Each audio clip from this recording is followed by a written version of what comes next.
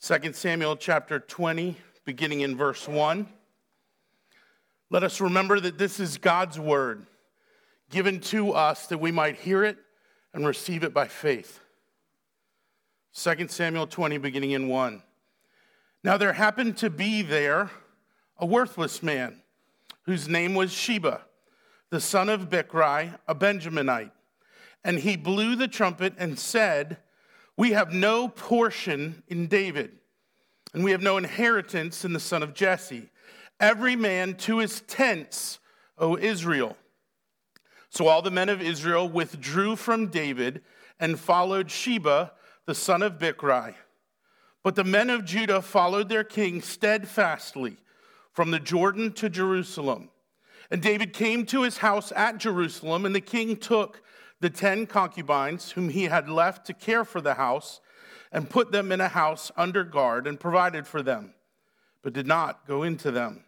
So they were shut up until the day of their death, living as if in widowhood. Then the king said to Amasa, "Call the men of Judah together to me within 3 days, and be here yourself." So Amasa went to summon Judah, but he delayed beyond the time that had been appointed him. And David said to Abishai, "Now Sheba, the son of Bichri, will do us more harm than Absalom. Take your Lord's servants and pursue him, lest he get himself to fortified cities and escape from us." And there went out after him Joab's men, and the Cherethites, and the Pelethites, and all the mighty men. They went out from Jerusalem to pursue Sheba, the son of Bichri. When they were at the great stone that is in Gibeon, Amasa came to meet them. Now Joab was wearing a soldier's garment, and over it was a belt with a sword in its sheath fastened on his thigh. And as he went forward, it fell out. And Joab said to Amasa, "Is it well with you, my brother?" Then Joab took Amasa by the beard with his right hand to kiss him. But Amasa did not observe the sword that was in Joab's hand. So Joab struck him with it in the stomach and spilled his entrails to the ground without striking a second blow, and he died. Then Joab and Abishai, his brother, pursued Sheba, the son of Bichri. And one of Joab's young men took his stand by Amasa and said, "Whoever favors Joab, whoever is for David, let him follow Joab." And Amasa lay wallowing in his blood in the highway. And anyone who came by, seeing him, stopped. And when the men saw that all the people stopped, he carried Amasa out of the highway into the field and threw a garment over him. When he was taken out of the highway, all the people went on after Joab to pursue Sheba, the son of Bichri. And Sheba passed through all the tribes of Israel, and to Abel of Beth-maachah, and all the Bichrites assembled and followed him in. And all the men who were with Joab came and besieged him in Abel of Beth-maachah. They cast up a mound against the city, and it stood against the rampart, and they were battering the wall to throw it down. Then a wise woman called from the city, "Listen, listen, tell Joab, 'Come here that I may speak to you.' And he came near her, and the woman said, 'Are you Joab?' He answered, 'I am.' Then she said to him, 'Listen to the words of your servant.' And he answered, 'I am listening.' Then she said, 'They used to say in former times, let them but ask counsel at Abel. And so they settled a matter. I am one of those who are peaceable and faithful in Israel. You seek to destroy a city that is a mother in Israel. Why will you swallow up the heritage of Yahweh?' Joab answered, 'Far be it from me, far be it, that I should swallow up or destroy. That is not true, but a man of the hill country of Ephraim, called Sheba, the son of Bichri, has lifted up his hand against King David. Give up him alone, and I will withdraw from the city. And the woman said to Joab, "Behold, his head shall be thrown to you over the wall." Then the woman went to all the people in her wisdom, and they cut off the head of Sheba, the son of Bichri, and threw it out to Joab. So he blew the trumpet, and they dispersed from the city, every man to his home, and Joab returned to Jerusalem to the king. Now Joab was in command of all the army of Israel, and Benai, the son of Jehoiada, was in command of the Cherethites and the Pelethites. And Adoram was in charge of the forced labor, and Jehoshaphat, the son of Ahilud, was the recorder, and Sheva was secretary, and Zadok and Abiathar were priests, and Ira, the Jerite, was also David's priest. Please pray with me. Our Heavenly Father, we're gathered here this morning to pray, to praise, to glory in your goodness. Father, we come as wounded, we come as excited, we come as ones who are distracted from the cares and challenges of life. Father, we come not to set aside our lives, but to bring them before you for your inspection and transformation. So come, Holy Spirit, and move among your people. Come and testify to us of the goodness of the glory of God and the worthiness and value, infinite value of your Son, Jesus Christ. And all God's people agree. Amen. We have, for some months now, been working our way through this large section in 2 Samuel, dealing with the rise and fall of David's throne. We've seen treachery and malice. We've seen David restored to that throne. We've seen countless men, women, and children whose lives are grieved and suffering, weariness and dreariness. And we must begin to see by now this human condition of pride, this human condition of evil, of tender mercy. We have been, will continue to be complicated creatures, designed with purpose, filled with perplexing moments. Sometimes men we've known to be savages have been extraordinary statesmen. We've seen horrible sons live out horror in the lives of the people around them. David, last week we saw, was returned to Jerusalem from his time of self-exile, and he returns to a divided kingdom, a fragile kingdom filled with fragile people called by God, claimed as his own. The kingdom is fragile, as we have seen, because the king is sinful. The kingdom is fragile because the people are sinful. And all of that sinfulness in leader and followers has brought us a glimpse of even more suffering and tragedy. How many times have you been told that the kingdom of God is easy? If you would just do it God's way, everything would be smooth, clean, simple.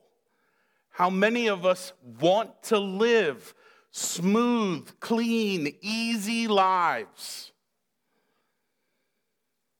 And yet the more I gaze into the mirror of the book of Samuel, the more honest I am about the jeopardy we live in every day and the goodness that the kingdom of God still stands against all enemies, foreign and domestic. The kingdom of God stands. So today, right after we've seen the long drawn out rebellion of Absalom, we get to turn the page and we're going to study and explore the great simple life of the rest of David's kingship. Chuckles appropriate. We have left one rebellion and we are immediately going to see another. What in the world? Has God not spoken? Does Israel not know that God has given them what they asked for, a king in the pattern of other nations? One this time filled with the desire to glorify Yahweh. And they're like, nah. What we see in 20 will be different than what we've seen in the rise of Absalom's rebellion. It'll have similarities, of course, but it is a functional secession. Absalom wanted everything. Sheba wants his own thing. And this is how we will watch it unfold. Listen to verse 1. There happened to be there a worthless man. May no one ever say that about me. So what is this worthlessness that we see from the jump? It is not a statement of value. It is a statement of function. It's not that he is worth less than other humans. That's the wrong road to go down. So in what sense is he worthless? It's in the sense that he is a scoundrel, that he's a troublemaker. Put simply, he's an active rebel. This worthless man has a name, Sheba, and how many times did you hear me say his father's name? Bichri. Bichri. This chapter is filled with as much Bichri as it is Sheba, it seems. What's the narrator telling us? It's telling us that the threat to David's kingship is rising not just from an isolated individual, but from a past longing to have a northern tribe's king, not a southern tribe's king. This is very important. Chapter 20 bookends a large section of 2 Samuel, but it also previews everything that is coming, not just in the book of Samuel, but in 1st and 2nd Kings as well. Israel is divided. And so one of the challenges in walking through a passage like this, in a book like this, is that you're trying to figure out where the lens belongs. Do we zoom in on a person or a particular episode? Do we pull back to see the whole? The writer here does a masterful job of zooming in close enough that we can understand lots of small moments, but also zooming out and helping us see how these tiny moments fit into these larger realities. But one of the things I want you to remember is that Israel's the only nation I know of to keep its failures front and center in its history. This is one of the things that gives me great courage in every week pronouncing this is God's word, because there's so much here that's foreign to the pride of man. Kings choose history, do they not? kings write their own history of what happened and who was the bad guy. How many times is the great king in Israel painted as the sinful man he really is? Too many for comfort, often. We want to put David there. And God puts David here, in his heart and on his throne. So here we have yet another troublemaker. Apparently Israel produces a lot of these. The son of Bichri, the Benjaminite. Nate just said, of course he's a Benjaminite. What does Nate know that the rest of us need to remember? Saul was of the tribe of Benjamin. There is a desire in the tribe of Benjamin to rule as they initially ruled. And remember, the great apostle Paul belonged to what tribe? Yeah. There is hope for the Benjaminites, but it's the same hope for all the other tribes in Israel. David's greater son who will come. So, what's the outcry? What is Sheba's issue? Sheba's issue is that they have no portion in David, that they have no inheritance in the son of Jesse. Is the statement true? The statement's not true. Who's the God of Israel? Who establishes the tribes of Israel? Who has put one king in charge of Israel? Not in charge of Judah, but in charge of Israel. All of Israel has one king. And if you have one king, then all the tribes have one legacy attached to that king. One future that is brought forth from that king. His cry is, we can't trust David because we can't trust Judah, because we can't trust Yahweh. Yahweh must be wrong. I must be right. Follow me. No one in this room has ever thought like that, right? No one in this room has said, I have a better plan than what I think God wants. Let's do it my way.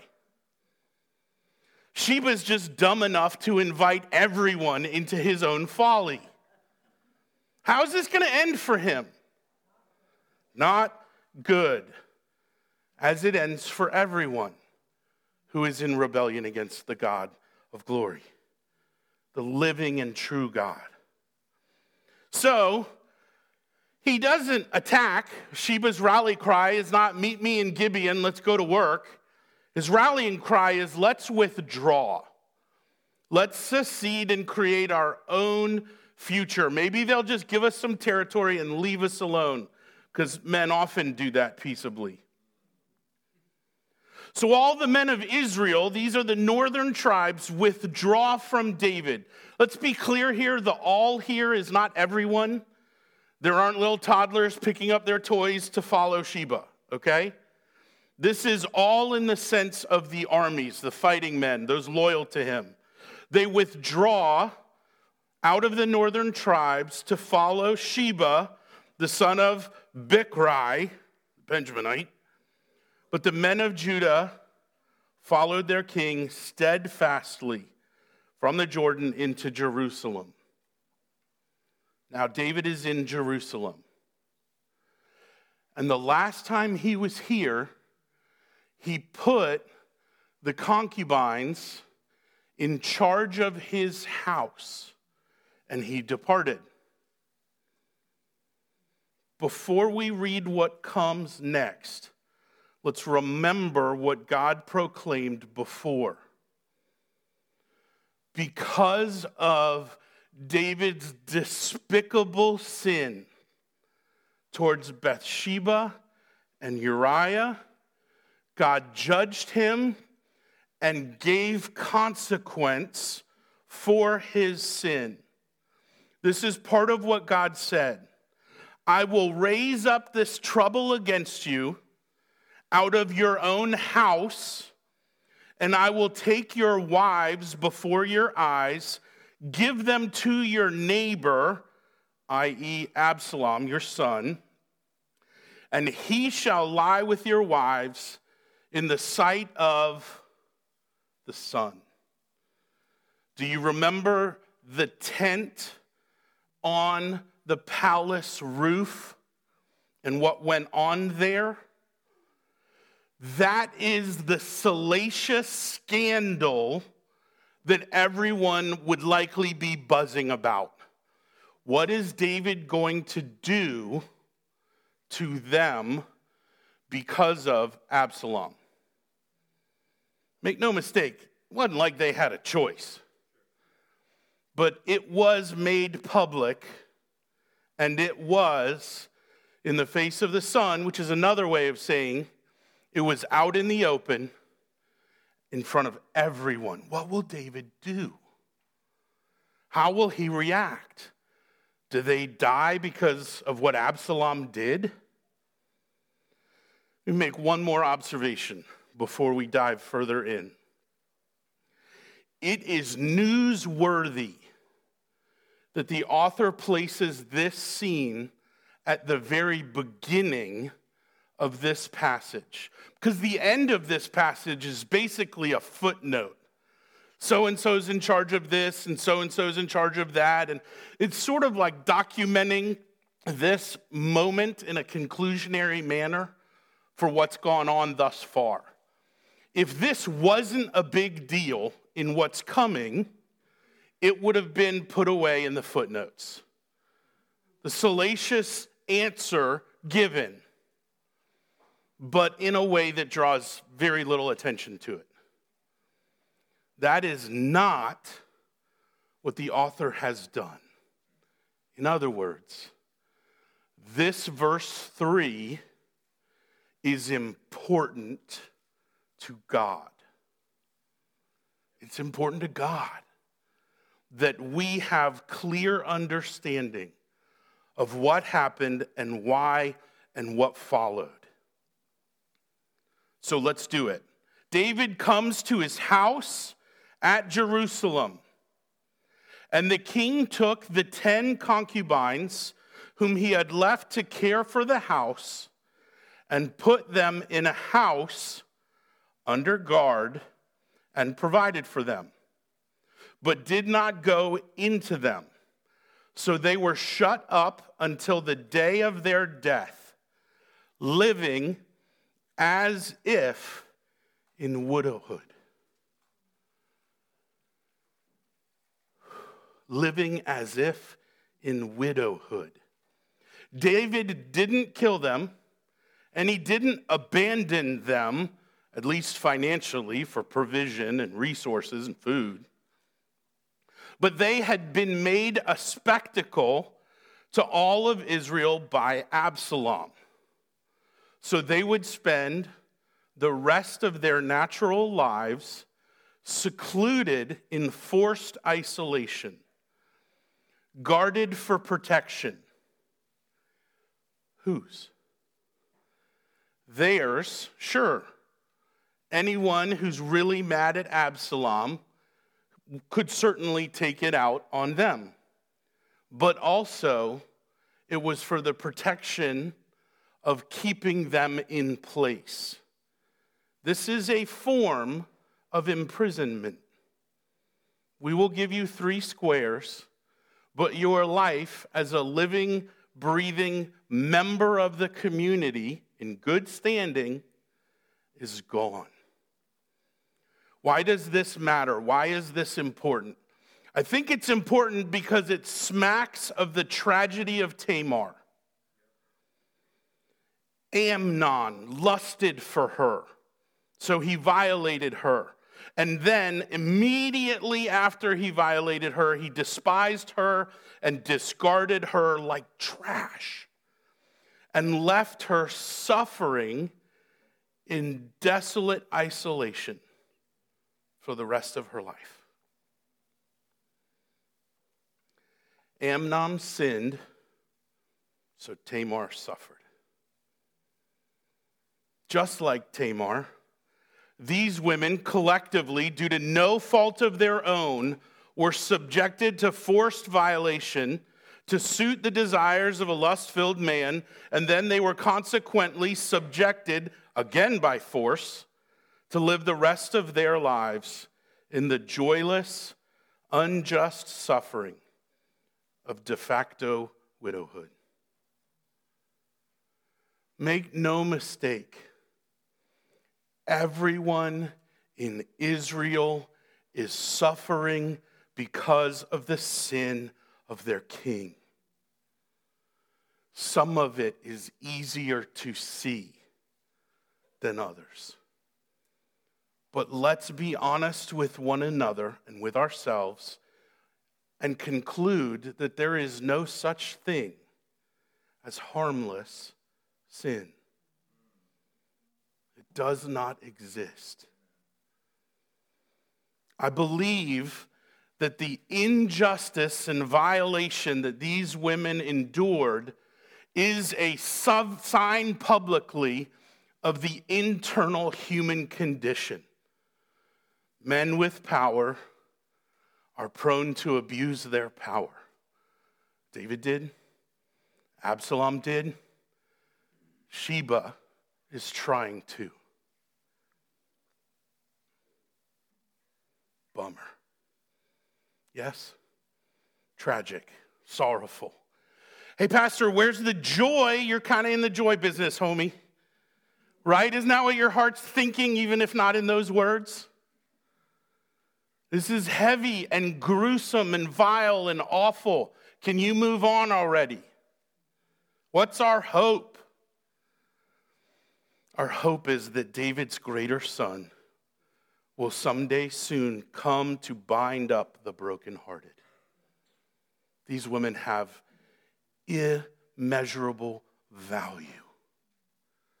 And Jesus is the one who knows that and will meet all of their needs despite their temporal suffering and dreary isolation. They are eternally loved and will be rescued one day from their current fate. Okay? Okay. Now, in what follows, let's contrast how David handles Sheba's rebellion with how he handled Absalom's. Oh, Absalom, Absalom, that young man who's done very little wrong. No. David has all of this guilt and shame projected onto the despicable son who has murdered his other son and raised rebellion in Israel against the king and the one who gave them the king, God himself. And there, David is slow to fight, quick to drag his heels, quick to take the burden upon himself to deny how important or significant this rousal is, this war of rebellion that's risen up in front of him. David remembers to put an information network. Can you fight a war without information? You need those networks, right? Yeah, you can fight an unsuccessful war without information. But David puts the people in place. He gets the information he needed. He leaves a saboteur in the realm of those close to Absalom. But this is a slow progression in this war. This one's not slow. David's back in Jerusalem, hears about Sheba, and is like, go gather the men, you have 3 days. Did you catch that? The king says to Amasa, the northern commander's army general, call the men of Judah together to me within 3 days and be here yourself. Now, Amasa is northern tribe. That's why he was given the commander of all of Israel.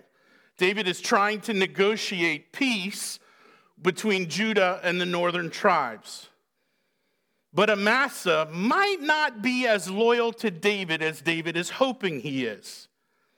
But he knows that this rebellion from Sheba needs to be quelched immediately or the harm will magnify.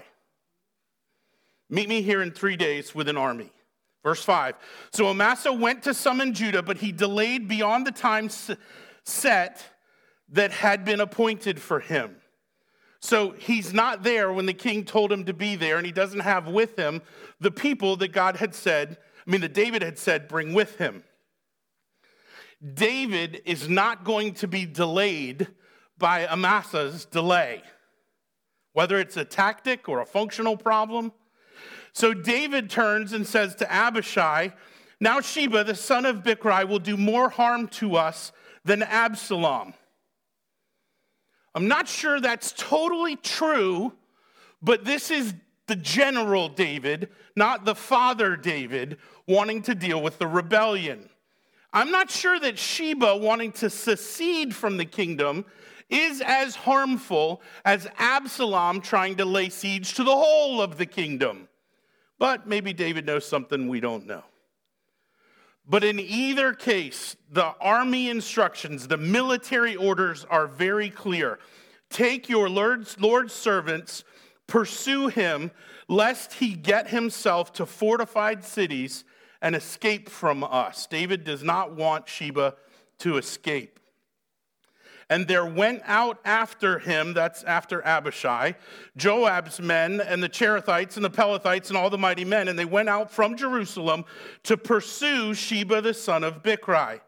So Amasa's delay don't hinder the pursuit. He just puts a new general in charge and sends them out. Then we get the scene in verse 8. When they were at the great stone that is in Gibeon, Amasa came to meet them. So he was late, but he arrives. And Joab, this is hilarious, okay? Joab is going to be described in military garb. Is anyone surprised that Joab has a sword on his hip? No. So why are we zooming in on this moment? Because Joab is not going to be David's advisor here. David is got loyalty to Joab, and Joab has loyalty to David, but that loyalty is not going to allow David to control Joab. Joab does as he pleases. That has been true, and we're going to see just how true it is in this moment. So here's this powerful, accomplished warrior with his sword on his hip.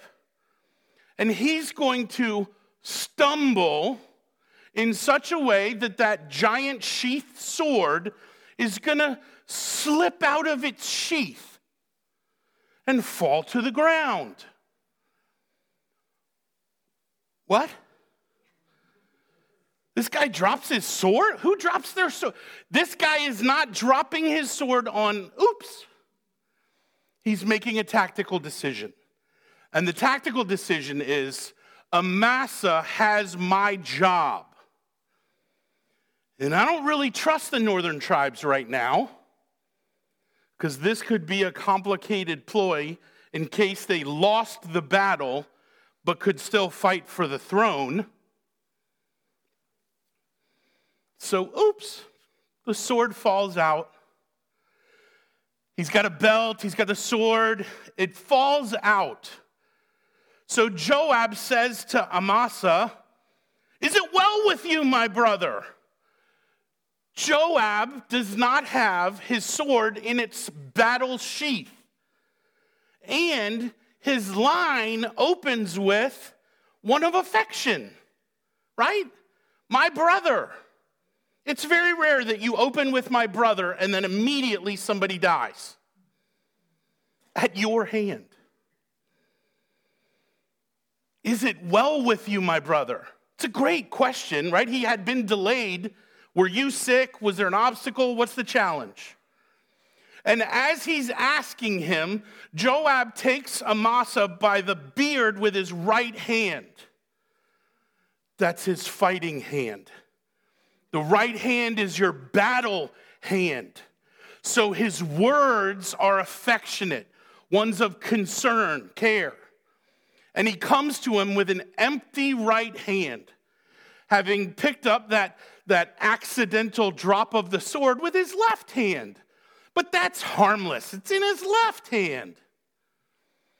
So he grabs him by the beard. This is sort of like the jaw of his beard, and pulls him in like he was going to give him a hug and a kiss on the cheek. They're not lovers. But as he pulls him in, sticks him with that sword that's not in his right hand, but is in his left. And he runs him through so effectively that he doesn't even have to bother with a second. This is a master swordsman. You think he only ever practiced with his right hand? This guy was prepared for battle if his right hand got chopped off.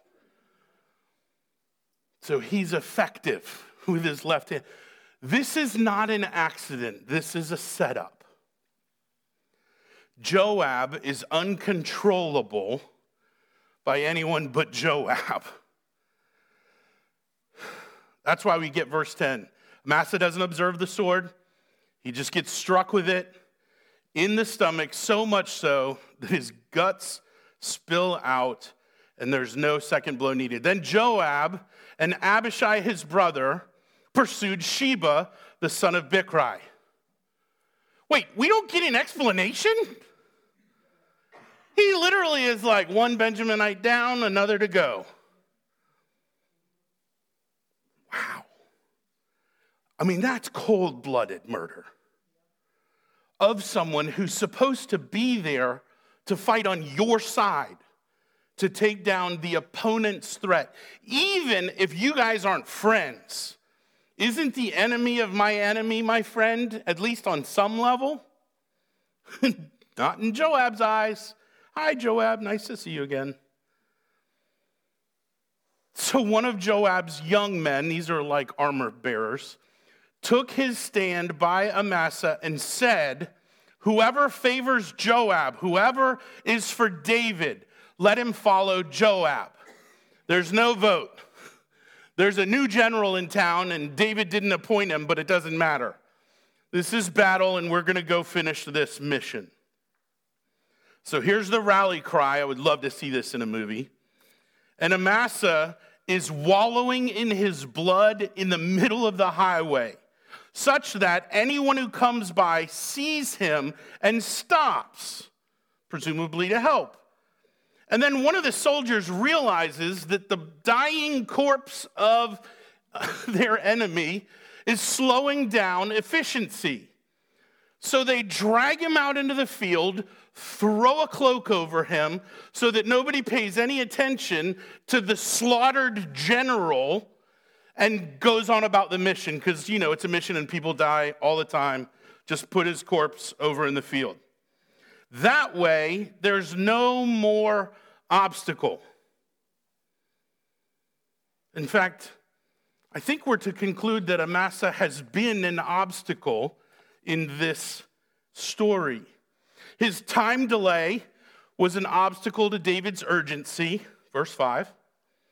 Amasa's leadership was an obstacle to Joab's plan, 8 and 10. And Amasa's corpse was now an obstacle to the army's pursuit of Sheba.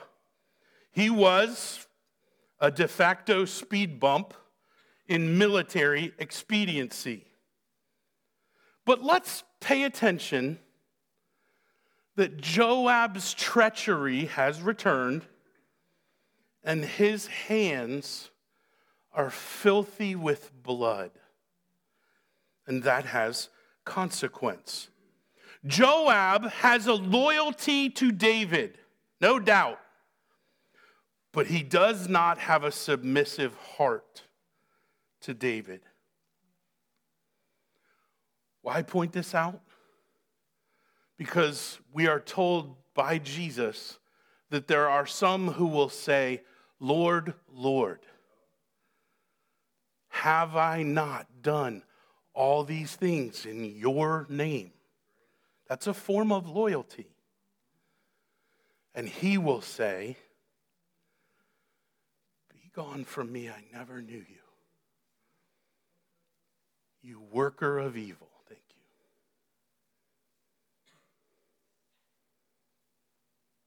How loyal are we to the throne of heaven? Do we do things in Jesus' name because it's expedient? It opens business doors and financial opportunities? Is it for fellowship and social reasons?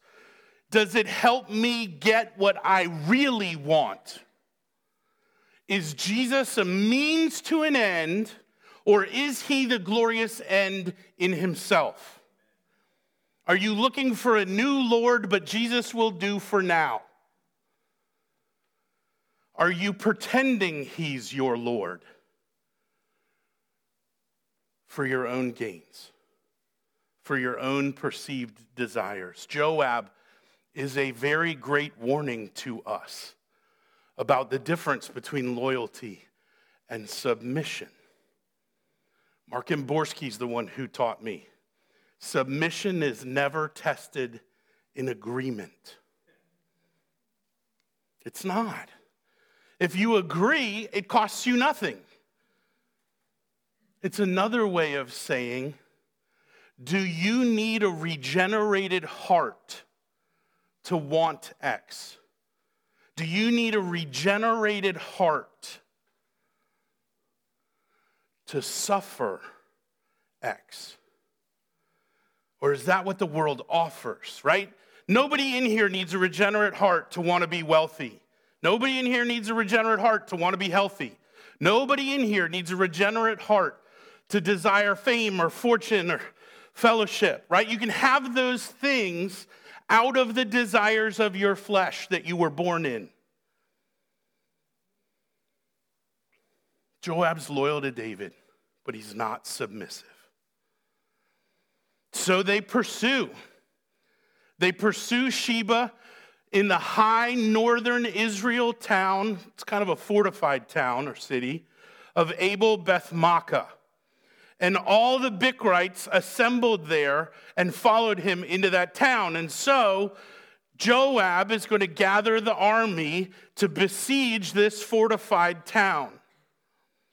And we get some instructions about how they're doing it. They're trying to bring down the rampart by piling up a mound against the walls, and they get over the wall and destroy the gates and then sack the city. Well, it must have become clear to the people of the town that Joab would win, that it was only a matter of time before their water was empty and their food supplies used up. So, of all people, verse 16, the town sends a wise woman who was called from the city, and she yells out, "Listen, listen, tell Joab, come here, that I can speak to you." How courageous of this lady, right? There's no guy who wants to do this, put his head on the line. Hey, can I talk to Sheba? What does Sheba do when he gets close to people he's at war with? Ask Abner, right? Ask Absalom. Joab kills for expediency. And she's like, let's talk. That's very brave. I wish I knew her name. So she's referred to here as the wise woman, which is, of course, a reminder of another wise woman back in chapter 14. You can check that out this week on your own. So she calls out, notice how much space is given to this conversation. Again, drawing attention to something easily overlooked or neglected.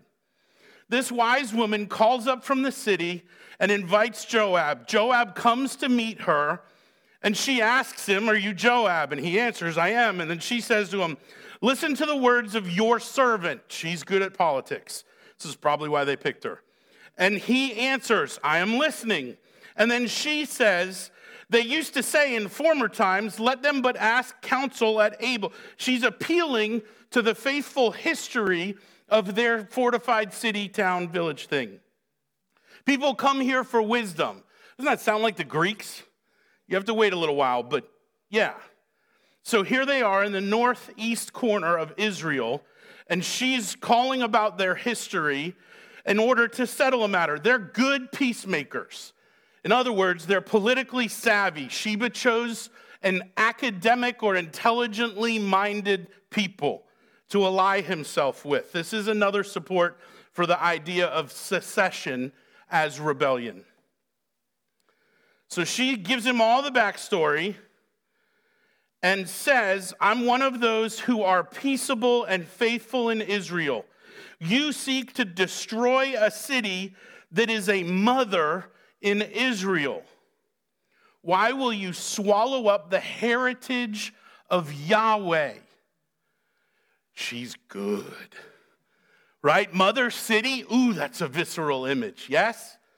The heritage of Yahweh. All right, I got to be careful with what I do. She is brilliant in her approach. Don't destroy us. We are tied to Yahweh. Be nice to us.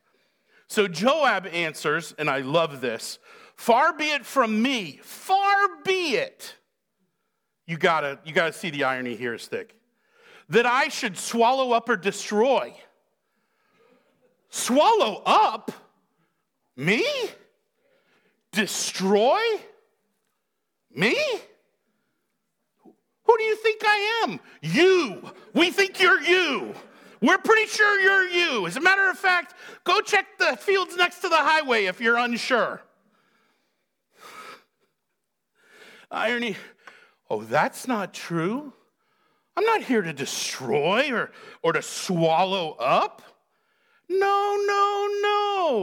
There's a man here from the hill country, not one of these urbanites like us. This is one of those rural folks. And he's from the hill country of Ephraim, called Sheba, and he's the son of Bichri. You've probably heard of him. And he's lifted up his hand against King David. Give up him alone. I'll withdraw from the city. And the woman cries back, deal. I'll give you his head. You can take it home because they don't have Polaroid cameras. Proof of execution, right? So literally, that's what happens. They kill him. They send Sheba's head over the wall. She speaks her words of wisdom, verse 22. They cut off his head, and then Joab blows the trumpet. Have we seen a blowing trumpet in this chapter before? Yes, Sheba blew the trumpet to get the attention of the army so that they would go with him. Joab, hilariously, blows the trumpet at his death, ending this attempted rebellion. Man, that was fast. It was fast. Absalom wasn't so fast because David's king in this moment, not dad. So Joab blows the trumpet. They leave the city, apparently the mound of dirt, and they go home to Jerusalem to the king. And Joab was in command, and this is where we get the footnotes of who's in charge and who's doing what and why it matters. Man, that's a chapter filled with horror, tragedy, yes. Sorrow, dreariness, yes. Victory, ease, yes. You got like the whole human condition here minus romance, right? Pilgrims trying to find a better home. What's the theological witness of this chapter? What does this chapter tell us about the nature of God, the nature of man, the glory of Christ? I think it tells us what Martin Luther ended his most favorite song with. Mighty Fortress is our God. Jeremy leads us in that every Reformation Sunday to my memory, true? The kingdom of God is fragile.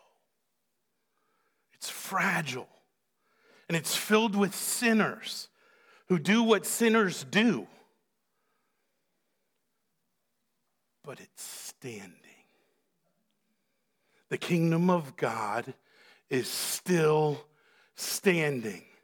against all enemies, foreign and domestic, against all lusts and greeds and desires, all sincere error and insincere action, against all enemies. God's kingdom stands, and it will stand, and it will stand, and it will stand, and it will rule forever and ever and ever. And opposition to the kingdom of God is pure, vain folly.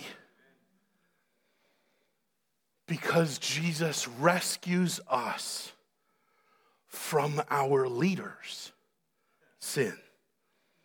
Because Jesus rescues us from the sins that others have unjustly committed against us. He rescues us from the sins that we have committed against others. He rescues us from all sins and sorrows, from all follies and foolishness, and he delivers us from desolate isolation to eternal membership in the household singular of faith, his Father's house, where he has gone to make a room for you. Amen? Please pray with me. Heavenly Father, we recognize our sin today.